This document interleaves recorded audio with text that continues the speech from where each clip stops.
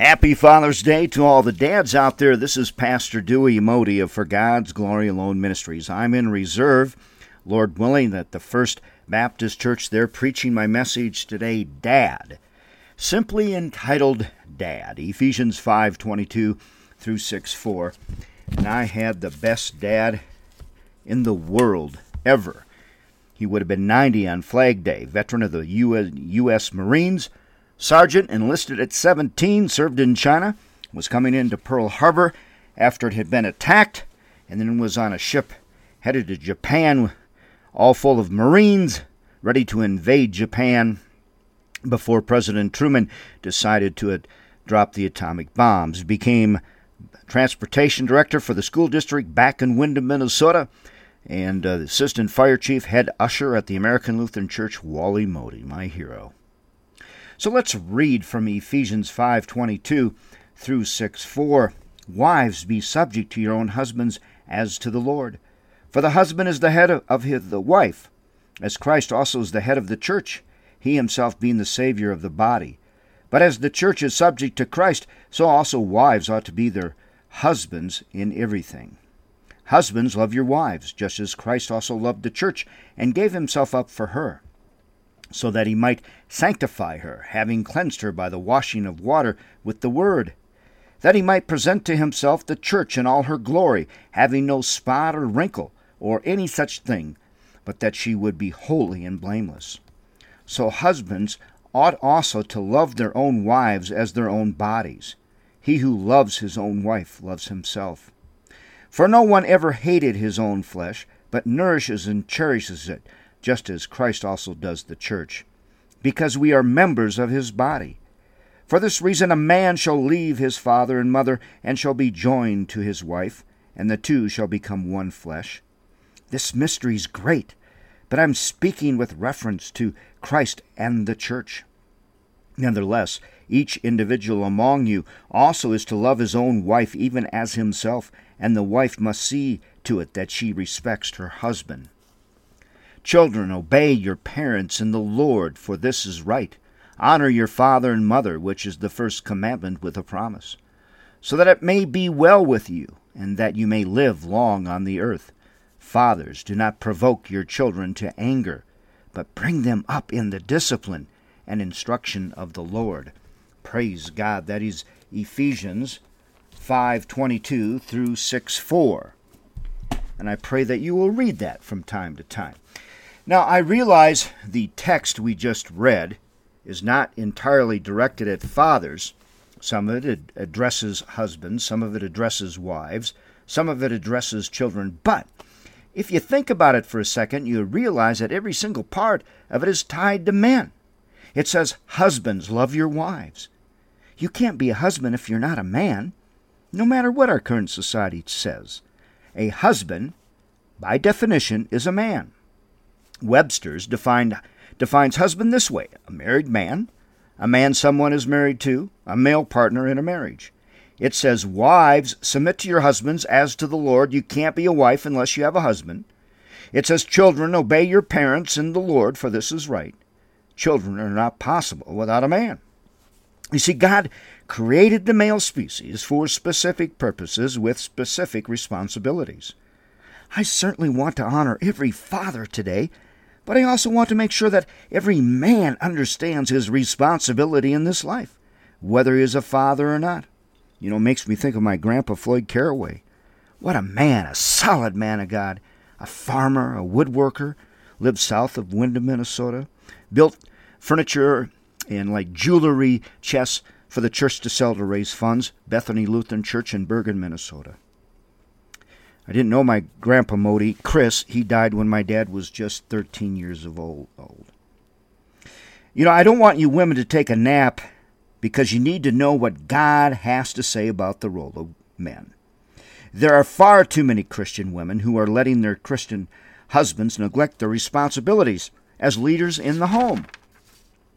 Sadly, we men are sometimes weak, and we need to be reminded of who we are and encourage us to be who we're supposed to be. In addition to that, young boys need mothers who will raise them to be men when the fathers fail to do so. Women play a vital role in producing and maintaining men. And I suspect that most every man who is honest will admit that there was a woman at some point in their life who helped mold them. A mother, grandmother, aunt, school teachers. It was my mother, my grandmother Modi died young also. My aunts, yes, school teachers, man, I had tremendous school teachers. The message for today is simply titled Dad. I want to help you see that being a father is a very special privilege that God gives us. But I also want you to see that there is a big difference between a father and a dad. Any male that is biologically healthy can be a father, but it takes a great deal more to be a dad. When it comes to fatherhood, our society has it all messed up, for the most part. There seems to be a growing number of young men who think that getting a girl pregnant is the key to manhood. I've got a kid on the way, I'm a man. But once the child is born and the newness wears off, they don't think it's so cool anymore. They either take off and abandon their family, or they stay and ignore their responsibilities in raising that child. For many males, children are just a trophy. Can you imagine? To be brought out and flashed around whenever it's convenient. Oh my.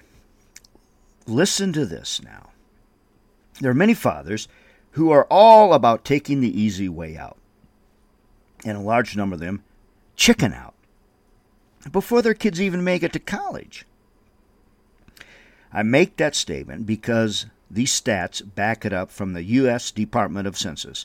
44% of children in America currently live in fatherless homes.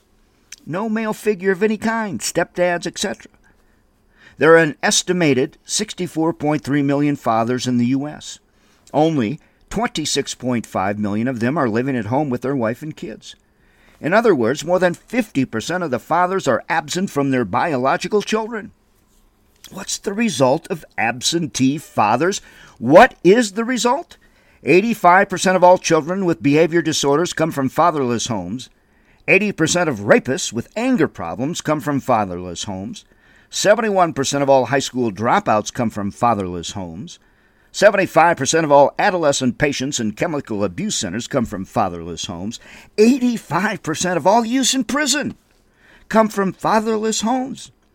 Daughters of single-family homes, where the father's not involved, are 71% more likely to have children as teenagers, and 92% more likely to get divorced if they ever marry. Tragic. This may surprise you, but I have an opinion on something. Men who abandon their children are not real men. Men who care more about themselves and their own needs don't deserve to have children. They don't deserve to have God's children. Men who walk out on their responsibility should never be called dad. They don't deserve that title. And I feel the same way about men who run from their child support. Fatherhood is taken much too lightly by many in this country. God intended for the word father to be a word of honor and respect. It should be considered a powerful word. It should mean something besides contributing to a birth of a child, and when it comes to God, it does. When we think of our Heavenly Father, hopefully He is more to us than the one who brought us into this world. You know, my son Lars lives in Chicago, and I don't get to see him very often, but he calls 2 to 3 times a week, texts me. He always tells me that he loves me. Always does. I'm proud to be a father with 5 kids, but I'm even more proud to be a dad. Dad is a short 3-lettered word that describes a special connection, a special kind of love. Gretchen always calls me Dad. Lars calls me Papa. Greg calls me Dad. In the Bible, we find 2 words, Abba, an Aramaic word. It equates to a personal name for someone. Children address their fathers by this word. Father comes from a Greek word meaning nourisher, protector, and upholder. Those 2 words put together describe a child's love and confidence in their father. I believe most children love their fathers somewhat naturally, but not all children have confidence in their dads, their fathers. Can you believe that? Not all children have confidence in their fathers. Right. They give their children no confidence. When you have a child's love and confidence, you've earned the title of daddy. What makes a dad? Devoted.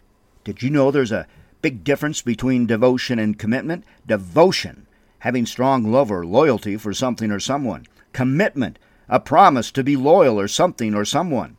Personally, I'd rather have the devotion. Promises are too easily broken. The man who wears the title of dad has strong love and loyalty toward his children. They recognize it, and that's why they lovingly call him dad. A Christian dad has the kind of love and loyalty that we read about in God's Word. He is devoted to the things that God wants him to be devoted to. A Christian dad is devoted to leading his family. He realizes that God has given him that responsibility and that he must honor God in the way that he loves his wife and children. A Christian dad is devoted to giving patient instruction in earthly matters and in spiritual matters. He understands the importance of teaching his children all kinds of things to help them succeed and stay safe in this world. Things like manners. Please and thank you. Do not interrupt people when they're talking. Be quiet and respectful when someone else is speaking. Don't burp out loud. Respect for the elderly, for the disabled, for the opposite sex, for our nation, for our nation's flag, for other people's property. Proper language. Foul language is not funny. You and your kids look foolish when you use it. Correct language, not slang. Proper attire. Do your kids look like they belong to God or what? Some pimp? I don't know. Life skills, general home repair and maintenance, auto maintenance, raising a garden, anything they will need to know when they are on their own. Self-defense and safety. Don't encourage them to fight, but give them the skills to defend themselves or avoid conflict as needed. Practical tips for safety, driving, walking alone at night, etc. There are many earthly things that a Christian dad should teach his children, but there are also spiritual things that a Christian dad should be teaching them, and some of them go hand in hand with the earthly things. The Bible instructs us about respect for others, self-discipline, common courtesy, being good stewards of our possessions, etc. A good dad, a good Christian dad, will not neglect to teach his children the truths of God. Read Ephesians 6:4. It is absolutely impossible to bring your children up in the training and instruction of the Lord if you don't know what it is. Christian dads must spend time in God's Word, gaining new insights and seeking the wisdom of God so they can pass it on to their children. And bringing them up in the training and instruction of the Lord means more than just sitting in the pew with them on Sunday. It means modeling it at home. Modeling it at home. It means talking about it in the home. It means demanding it in the home. And sometimes it means disciplining them if they refuse to follow your instruction and leading. Now, this is where some people get very uncomfortable. Dewey, you're taking this too far. Because we have allowed society to dictate when and how we discipline. We're raising up a whole nation of undisciplined kids because we are failing to discipline as God instructed. As God instructed. And that brings me to the next thing a Christian dad is devoted to. A Christian dad is devoted to being consistent in discipline. The book of Proverbs has several things to say on this subject. 3:12, the Lord disciplines those he loves as Father disciplines the Son he delights in. In other words, people who don't discipline their children don't really love them. 19:18, discipline your son, for in that there is hope. Do not be a willing party to his death. Many parents, you see, are simply enabling their children, actually participating in their downfall because they will not discipline. You know, nearly everywhere I go now, I see crazy things. People being brought up by parents that just don't know godly parenting.